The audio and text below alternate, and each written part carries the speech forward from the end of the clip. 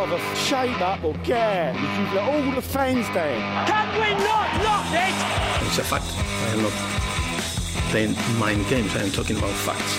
I always said if I was Aladicio, they'd probably say I was more of a tactical genius. They answer questions on anything, religious, politics, health, sexual problems. Look at his face! Just look at his face! None of you except for those two have done anything to justify the money that you earn. None of you! Disgrace! And I suggest you shut up and show more football. Now you're very welcome along to Team 33 and a call here with you for the next hour or so. Coming up on tonight's show, we are going to be talking about the Ireland draw with Portugal 0-0 in the Aviva Stadium.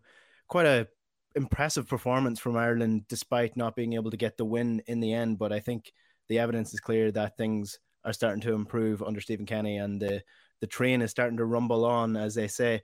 We're also going to be talking about Pogue McGoal, Ireland's only football magazine. The new issue is out, and that's coming up later on the show, but I'm joined by James Carew from Pogue McGoal now. James, how are you getting on? I'm good, Enda. Nice to talk to you again. Yeah, it's good to have you back on. So we usually have you back on every year when this new magazine comes out. So again, a new issue, Pogue McGoal. It's a very nice piece to look at. Firstly, anybody who's on camera and watching on YouTube will see it. It's a yellow cover this time, but some great writing in here. We might touch on it later on, but the Ireland game last night, were you watching the 0-0 draw? I sure was, yeah. I'm based in London, so kind of watching it on Sky, but also getting the feedback from people at home. I think, like you said, it was really impressive, wasn't it? It was just nice to watch. We played some brilliant stuff. None more so than Shane Duffy. I thought he was probably my man of the match. He was spraying balls, and it was almost John O'Shea on Figo-esque, where he did he do a Cruyff turn on Ronaldo at one point? I mean, if that doesn't sum up how far we've come and where we're going, I don't think anything does. Yeah, I have a bit of it irks me a little bit when people, the Cruyff turn, I think, has been overused. I'm not sure if you can classify it fully as a Cruyff turn. I would have it more as the Ronaldo chop, to use a modern version of it, but I'm not sure if it was a complete Cruyff turn, but impressive nonetheless. I mean, it's Shane Duffy doing it on Ronaldo, so it's exciting to watch. I always look at the stats, and I know some people aren't very into their stats when it comes to judging the performance, but even just I remember being at the Georgia game, the 1-0 win in the last campaign for the Euros under Martin O'Neill, where, yes, Ireland won 1-0, but Georgia had like 200 more passes than Ireland. They had more possession. They had more shots on goal, and it was a snatch and grab in the Aviva Stadium against Georgia.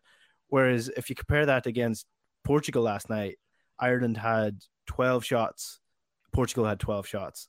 Chances created, Ireland had 11 chances created. That's one more than Portugal did. They had 20 passes less than Portugal, 351 passes in total for Ireland. And then if you're just looking at the shot map, the XG was higher for Ireland. So if you believe in the XG model, then Ireland probably deserved to win that game last night.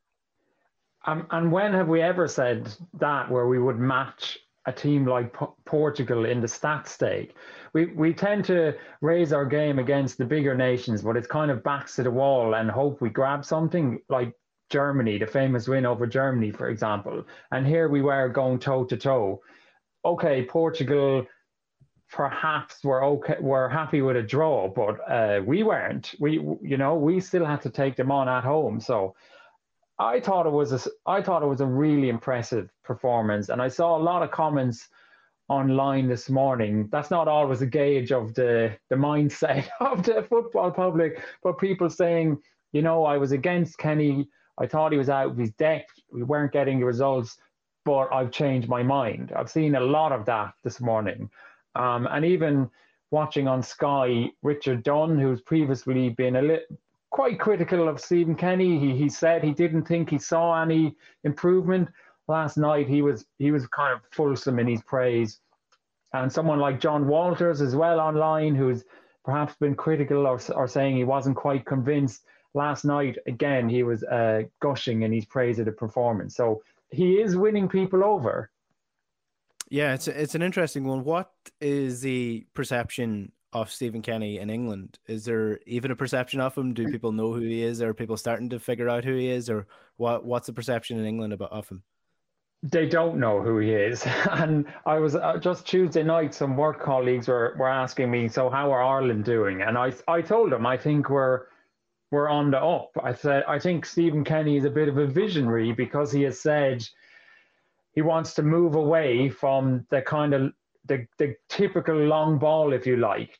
And they have just said, that's great, because that's all we've seen from Ireland since Jack Charlton. You know, the Jack Charlton documentary was aired again on BBC in the last couple of days, and a lot of people were talking about that again. Of course, we love Jack Charlton. Of course, we love that time, but we're almost pigeonholed into that. That was our style of football ever since. And here's a man who has come through the League of Ireland and is unashamedly saying, I want us to play a different way. And now we're starting to see the results of it. Do you think he will get a new contract at the end of this? I mean, it's Luxembourg this weekend. It's a dead rubber game, but if Ireland win, they finish third. And I was just looking back at the previous World Cup campaign of 2014, because everyone compares Ireland or Stephen Kenny essentially to Martin O'Neill, and the perception of Martin O'Neill is he got results, he got wins, he got results. May not have been pretty, but he got results. In 2014 for the World Cup campaign, Ireland had 4 wins, which is more than this campaign. But those 4 wins came against Faroe Islands and against another minnow team that is slipping my mind now. I probably should have written this down. But Faroe Islands was one of the two wins, and they finished 4th in a group of 6. Yeah. Ireland are about to finish 3rd in a group of 5. So It's not exactly forward momentum, but it's not regression either. So I think the perception of Stephen Kenny of someone who can't get results, who plays nice football, but doesn't get results, is probably not a correct one. Yeah, if we win at the weekend, and we have been defeated by Luxembourg, I think perhaps what we are missing is that we did really well last night, but our players are operating at a much lower level. Like Ogbene, is he at Rochdale? Like this is Bazunu, excellent player. He's only 18, 19 years old. So Ida, not perhaps playing at Norwich. So we went into the group as 3rd place seeds. And if we were to beat Luxembourg, that's where we will finish. And maybe there's a bit of a recalibration of our expectations that we actually weren't expected to be, certainly not in the kind of football ranking sense. We weren't expected to finish any higher than 3rd. We might still end up finishing 4th if we don't manage to do the business. But we also have to take into account this entire rebuilding process that Kenny took on himself to play the likes of Omobama, Delhi, Bazunu, teenagers, Ida, putting these guys in the team. Like it was very brave. He could have fallen on his sword with the results. He may yet, but I think at this point, it would be extremely short-sighted for the FAI to pull the plug on the project or the process. Yeah, it was Kazakhstan was the other team in 2014. I did write it down. I just forgot to, just couldn't bring it up on memory. But yeah, it is definitely something that you need to consider.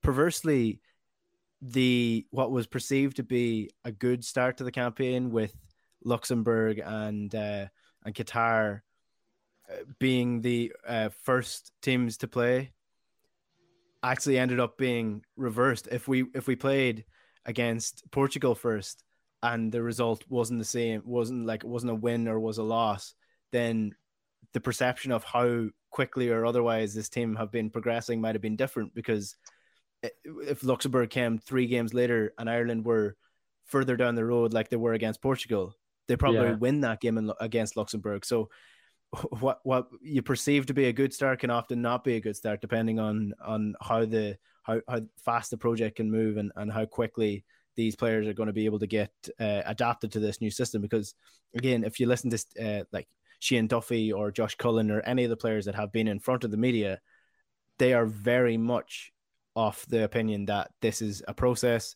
and it's coming along the right way. Shane Duffy saying last night that if you don't think there's been progression, then you're writing and watching the wrong stuff. So yeah. I think at this point in time, if you are looking at this Ireland team, if you look at that performance from last night, and I don't want to overblow it was a draw, but if you look at the performance as it was, and you think there has not been progression since the start of this Stephen Kenny campaign, then you're either not watching correctly or you're choosing to ignore what you're seeing. Absolutely. And I think I think sometimes we speak in generalities, especially Irish football fans. A lot of fans look at the result, and my friend I was watching the match with last night said and I don't want to cast aspersions on all the Irish football mammies, because my football mammy is absolutely, or my Irish mammy is absolutely someone I can talk football with. But he made the point that she might poke her head into the living room and say, "Oh, we're 1-0 down. We mustn't be very good. Therefore, he's not very good." Like, football doesn't work like that. So a 0-0 draw with Portugal, in fact, was a very good performance. And I think if you look back, no one wants to do it, but if you actually went back and watched some of the whole matches under Martin O'Neill and Trapattoni, if anyone ever wants to do that, I mean, we're playing a different sport now. I always talk about the away leg against Denmark. Everybody talks about the 5-1 defeat in Dublin. The away leg in Denmark, in my opinion, was a shameful performance. It was 90 minutes of thumping the ball as far away from our goal as possible, not even attempting to try to win the game. And that, compared to what we were watching last night, it's just more enjoyable. And that's really why we watch football, isn't it? Yeah, exactly. If you take all the substance out and just focus on results, then what's the point? Like, that's not what football is about. Football, yes, it's about winning. It's about getting results. You want to see your team win. And ultimately, if you go a long period of time without a win and you're playing nice football, you're not really going to enjoy it. Yeah. But I do believe that you put the work in, and if you are playing a standard of football, then the results will come. And eventually I do think you're seeing that the results sort of turn now. Hopefully they continue to improve, and hopefully they get a win against Luxembourg. Funny enough, you say going back to watch the Martin O'Neill games. I'm not going to do that, but what I am going to do, it's going to be a piece on off the ball. And again, some people will not like it, but some people will enjoy it. It's basically going to be a stats breakdown of the Martin O'Neill era versus the Stephen Kenny era so far. And obviously there's going to be context to that with the different players and things like that. But I think I haven't looked at the numbers just yet, but I think you will see a vast difference in what Ireland are trying to do versus what Ireland were trying to do under Martin O'Neill. So hopefully that will be coming on off the ball in the next couple of weeks. We do want to park the Stephen Kenny stuff and the Ireland stuff for now, though, because there is a new issue of Pope McGoal. I'm speaking to James Carew from Pope McGoal. We're going to take a quick break here, but we'll come back and we'll chat about some of the great pieces that's in the new issue of Pope McGoal. Stay tuned. At times it's becoming farcical, and you have to really feel for these players and management. This isn't normal in any shape or form. For your first chance to hear Brian O'Driscoll on OTB, download the OTB Sports app and turn on your notifications. Team 33. This is OTB Sports Radio. Now you're welcome back to Team 33. End of call here with you, and I'm joined on the line by James Carew, who is part of the Pogue McGoal magazine, Ireland's only football magazine. There is a new issue out now, and I mean, it's full of great stuff. There's 74 pages of football writing. It's got writers from Ireland, from England, from Brazil, from Poland. There's stuff in there from people from Netherlands. You've got a real variety of stuff, from a piece on Ali Jah to Brian Kerr to a brilliant article on the business of football boots and how that all ties it around. So, James, firstly, tell us a little bit about getting this series together. How difficult or otherwise was it to pull? I think is there 16 extra pages compared to the last series, so there's a great bulk of writing in this. Yeah, 12 extra pages, and including your piece, which we might talk about, but we're delighted to have. I really like your piece talking about the links between Donegal and Glasgow Celtic.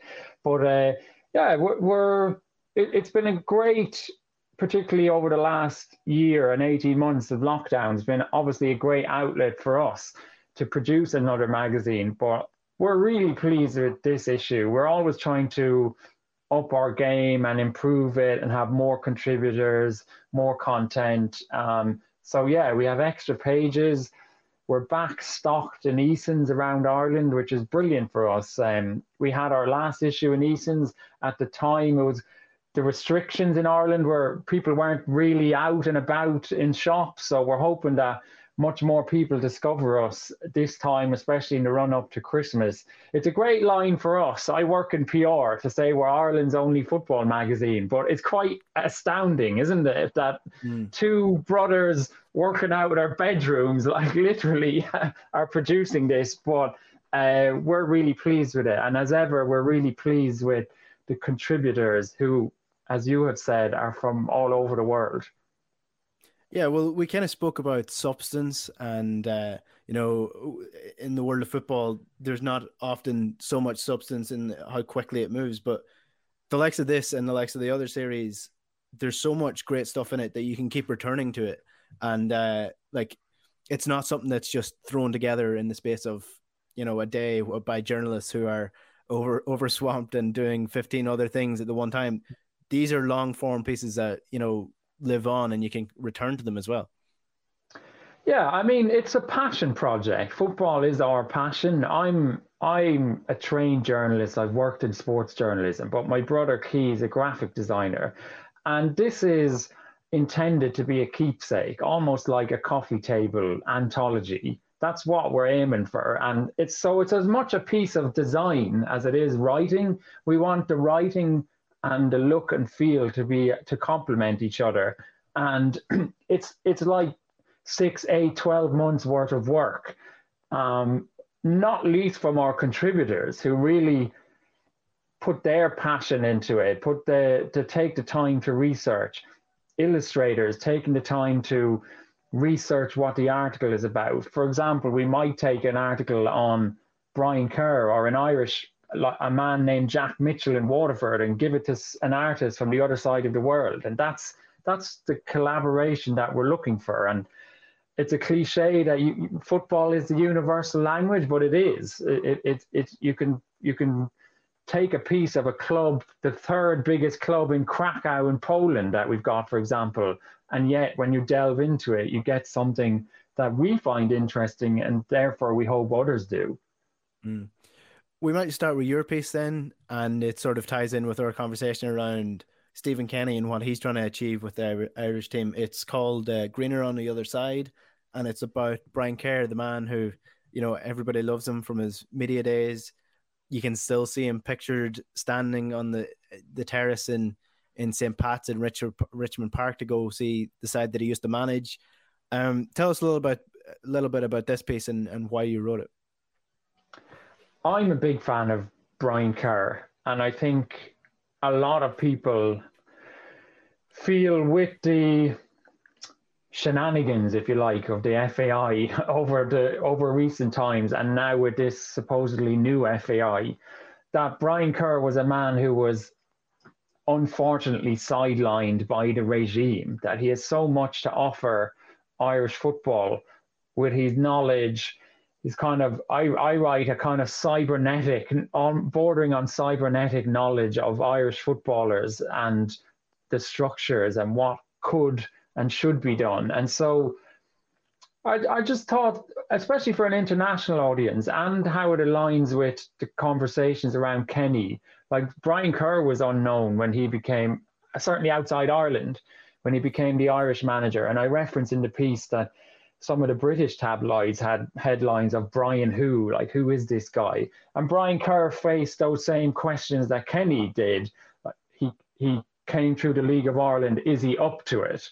Is he out of his depth? The same kind of things that Kenny has to put up with now. And so I thought it was interesting to go back and give a profile of a man beloved, particularly in League of Ireland circles, and mirrors what Kenny is trying to achieve now and the path he has taken. Yeah, there's a guy that most people will know from GAA circles, Cyril Farrell, the former Galway manager, and he has the same sort of knowledge of hurling as you'd say Brian Kerr. If you throw a question to Cyril about, the Kilkenny Championship, he'd be able to tell you who played here and what players were good. And from 20 years ago, he'd be able to pick out someone that really stood out. And I feel like that's what Brian Kerr has as well, but to a broader stage, because you're talking about the most participated sport in Ireland in football.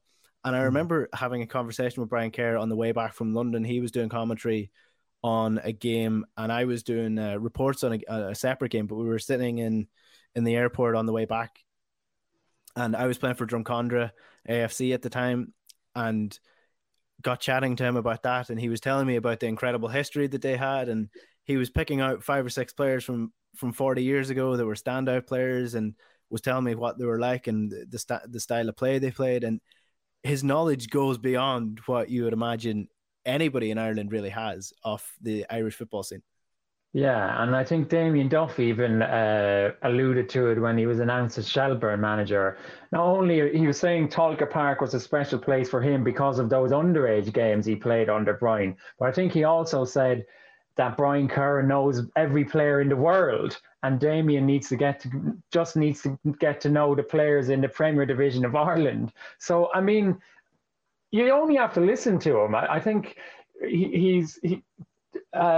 football presenters pose a question to him, but the level of detail is incredible. And I remember, I referenced at the start of the piece, I remember watching his unveiling as Irish manager live on Sky Sports News.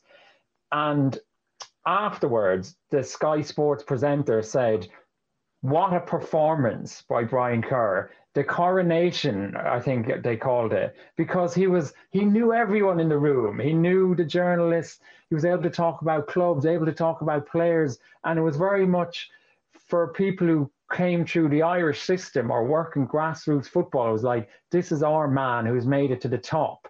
And that's why it has been frustrating to see him sidelined and what he could have offered. Although now, with Ruud Doctor having moved on, there are some whispers that this could be a role primed for Brian to step back in if that's something he wanted to do. I think we all think he has a lot to offer. Yeah, it certainly seems that he should be involved in some way, shape or form. And with the new regime in charge, maybe they will bring him back in as a gesture of goodwill. It's hard to tell how much has actually changed within the FAI without being inside of it. So maybe potentially it hasn't changed all that much. But before we finish up with Brian Kerr, I guess let's look back at him as a manager, because I mean, as people of a certain age like myself, I was quite young when Brian Kerr was the Ireland manager. I was aware of it. I wasn't particularly, I wasn't really old enough to have a good grasp of what was going on and what kind of manager he was. But he was really successful with the underage teams, because you obviously have that story of the youth Euros. But I hadn't realized he was also successful at the Olympics as well with an underage side. And like, this wasn't a guy who stepped into a role that he was unqualified for. If you compare it to the way the other nations act in terms of their managers, he was very well suited to this senior management role. He didn't just, he didn't luck his way into this.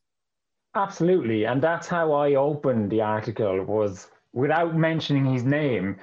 Here is a man who at domestic level, I think was the first title for 4 decades with his club, which he followed up again a number of years later. He retook the league crown. Then he becomes technical director of his national association. He takes the under-16s and under-18 teams, makes them European champions, never before achieved by the country, and then is offered the national team job. Outside of Ireland, if you didn't know who he was, you would just say, well, that makes sense, doesn't it? And yet, Brian Kerr, yes, he's kind of heralded as our man, our domestic league man at the top, but didn't have universal backing. And that's referenced later in the piece, that Brian felt machinations within the FAI moved against him, and when his contract wasn't renewed, most people said, well, that's really unfortunate. And then he was completely sidelined until today. He's still sidelined to this day. I said in the piece, I think Brian said, when the new regime was introduced, he said, I might get a ticket now.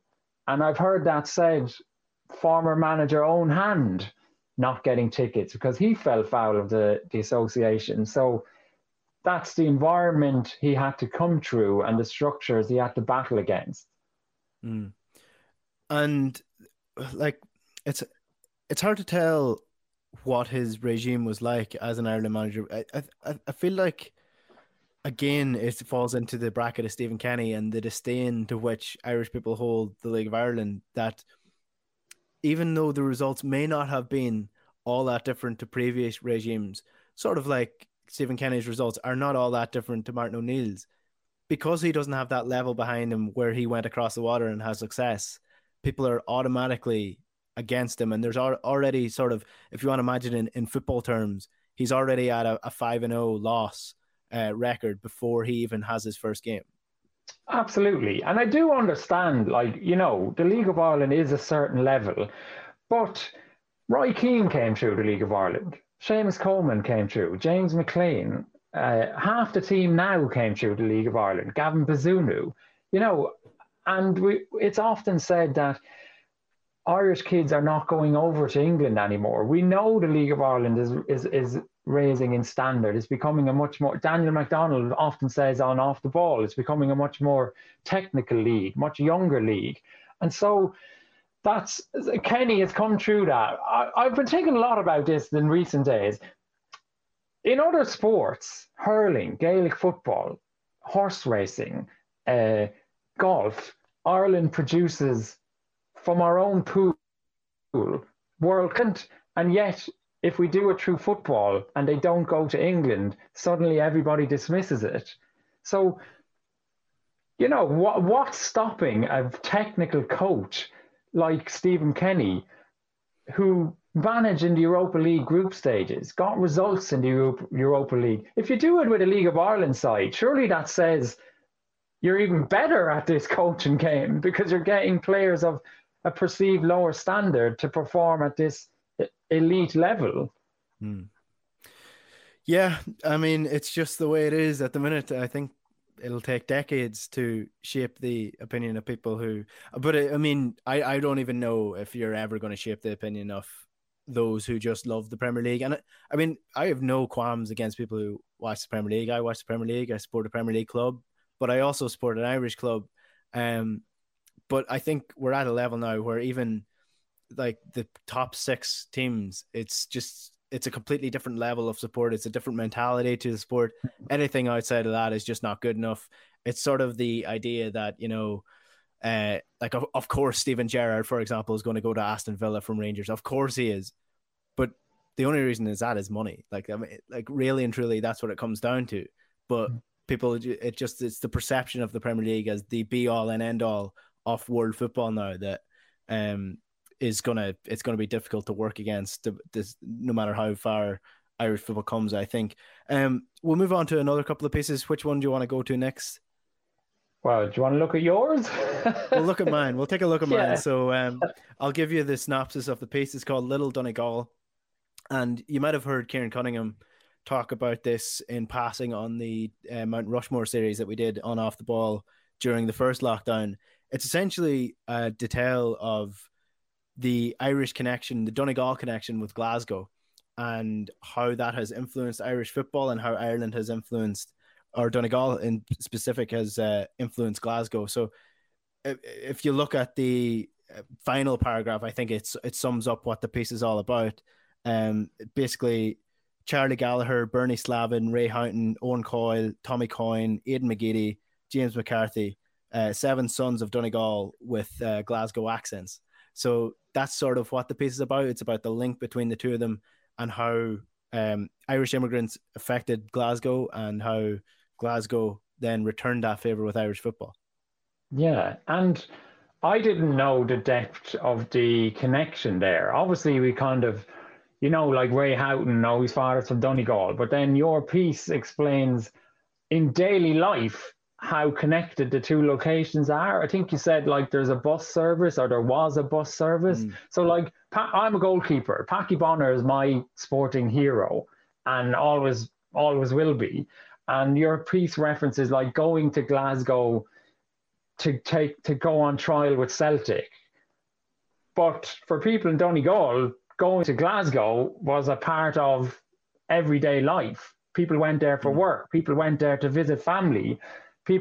Cousins who lived there came back every summer to Donegal. And so I wasn't aware of how strong those roots were, and your piece brings it to life.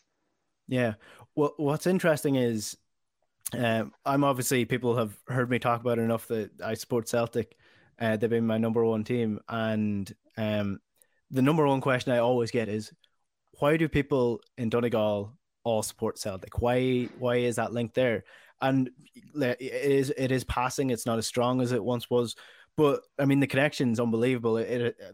I'll bring you through the history of it. Essentially, an area called the Rosses, which is Glenties and Gweedore.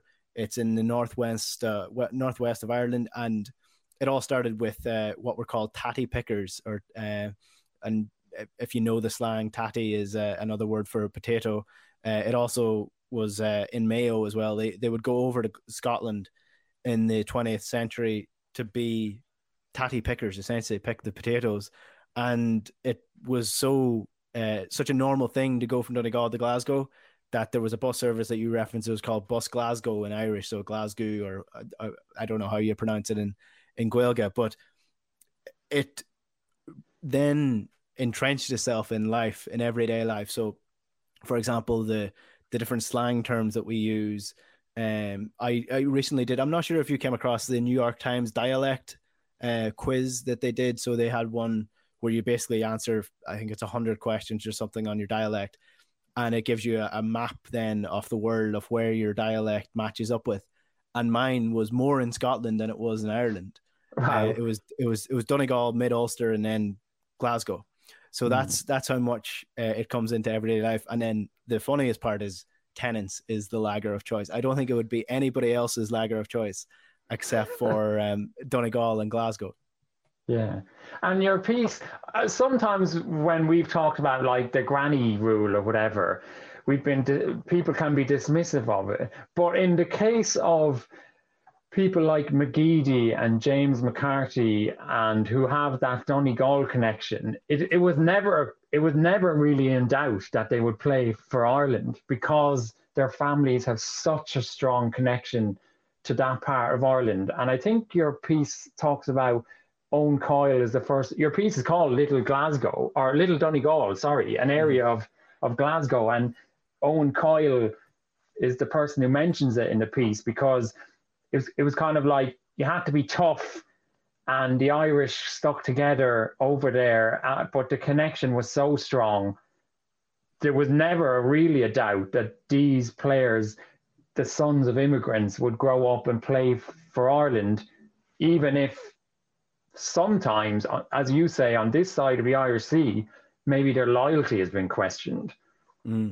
Yeah, James McCarthy is an interesting one in particular, because I feel like because his performances didn't match up to what he was doing at club level, people always had this perception of him that he only chose Ireland because he couldn't get into the Scotland team, which, I mean, I think is horrendously unfair on a player like James McCarthy, who was playing for Everton when he first came across to Ireland. And he's very much in the same boat as Aid McGeady, who was over and back to Donegal the entire time throughout his childhood with his family. His family were all from Donegal.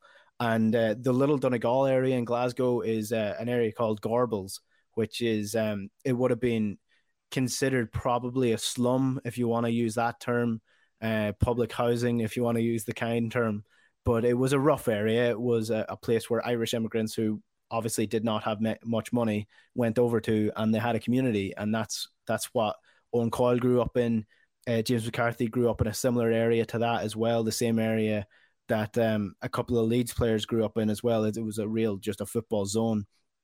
And then it just culminates in the Irish football team. Then you have players like Charlie Gallagher, who was one of the Lisbon Lions, Bernie Slavin, Owen Coyle was obviously, he was short-lived in his Irish career, but Aidan McGeady he's in the top 5 or top 6 of Ireland caps when it comes to his appearances for Ireland. So it definitely does work both ways. It doesn't we're not just sending people out to these countries. They come back and they want to represent Ireland. Sort of like the area of Preston that Kevin Kilbane grew up in. Like he talks about that. He says that there was absolutely no doubt that he was Irish growing up, even though he had an English accent. He knew that in the area everyone else was Irish. It wasn't a question of was he England, was he ever going to play for England? It was, I'm Kevin Kilbane, I'm from Ireland, why would I play for England?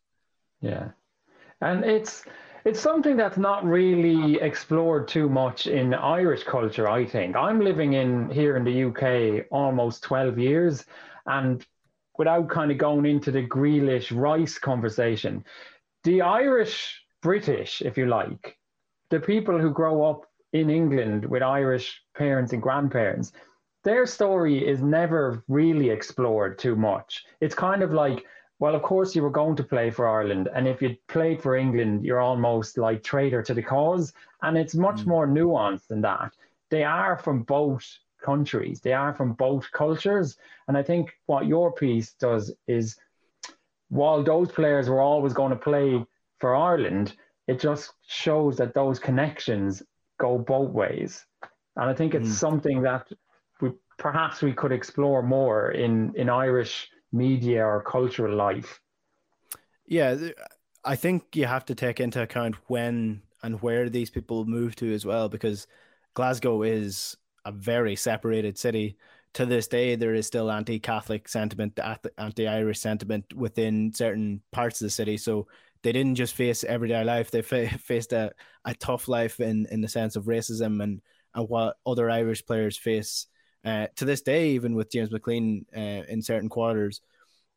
And I think that's what, Jack Grealish and Declan Rice, how they differ to the likes of Kevin Kilbane, the likes of Gary Breen and Aidan McGeady, James McCarthy, these guys who grew up in areas and times where Irish people were so together and in a really tight-knit community because they had to be for their own safety and for their own sense of being. Whereas, Jack Grealish, he grew up as an English person. He didn't really grew up as an Irish person in an Irish community that happened to be in England. So I think that's where things differ when it comes to them. And actually, I wanted to touch a little bit more on Pope McGoal, but now that we're talking about this, you were at a Wigan game recently enough with James McLean now playing for them. So how was that? How was he perceived there? Yeah, so I live in an area close to where Wimbledon are back playing in the old plough lane, and they've redeveloped it. So it's a nice, tidy little ground, and it's quite a nice day out to go along and League One or whatever. Wimbledon were hopeless, I have to say, but it was a nice day out. But yeah, they were playing Wigan, who I think are top of that division now, and James McLean was one of the standout players there. But we happened to have seats right in the front row by the corner flag, and James takes a lot of the corner kick. So we saw it firsthand. It's just like, people say around this time of year, November, it starts up with the poppy thing with McLean. It isn't just November. It's every week at every away ground he goes to. It's just mob mentality. It's just like, oh, it's in the media that we have to boo McLean, so everybody does it. And it was kind of disgusting, I have to say. And we were so close to him that when the boos were kind of going up, we were like, Jimmy, we love you. Don't listen to these guys. And then you heard other Irish accents around you kind of shouting stuff like someone was shouting Mayo for Sam and this kind of stuff. But you kind of realize that there's so many Irish in London and so many Irish at all these games. Why would they participate in this? And I have to say, it really turned me against supporting Wimbledon that day. And James McLean got on the score sheet. One guy, I won't repeat what he said, took it upon himself to walk up out of the stand and up to the fence and shout at him. and he was escorted away by stewards. I don't know if he was thrown out, but it just gave you an insight that he's not just putting up with this every November. He's putting up with this every single week, and we saw it at first hand. That's quite interesting. Was anybody like did the people in the stands who were shouting this abuse notice you guys, and like did they acknowledge the fact that there might be Irish people standing beside them when they're shouting this kind of thing? Well, possibly. We were vocal in our support for him. Nobody had a go at us. Wimbledon feels a little bit of a sedate kind of atmosphere. You know, it's kind of a nice club back where they are, very small ground. Maybe there's a hardcore element who might have had words with us. We were directly in front of a steward who was a young guy, and he asked us, why are they booing McLean? He didn't know. And we said, the poppy thing. And he said, well, he should wear the poppy, shouldn't he? And I said, maybe read up on it, son. And he was a lovely chap, but it's just kind of like, they don't even know why they're doing it now. It's just, that's what you do. You boo James McLean. Yeah.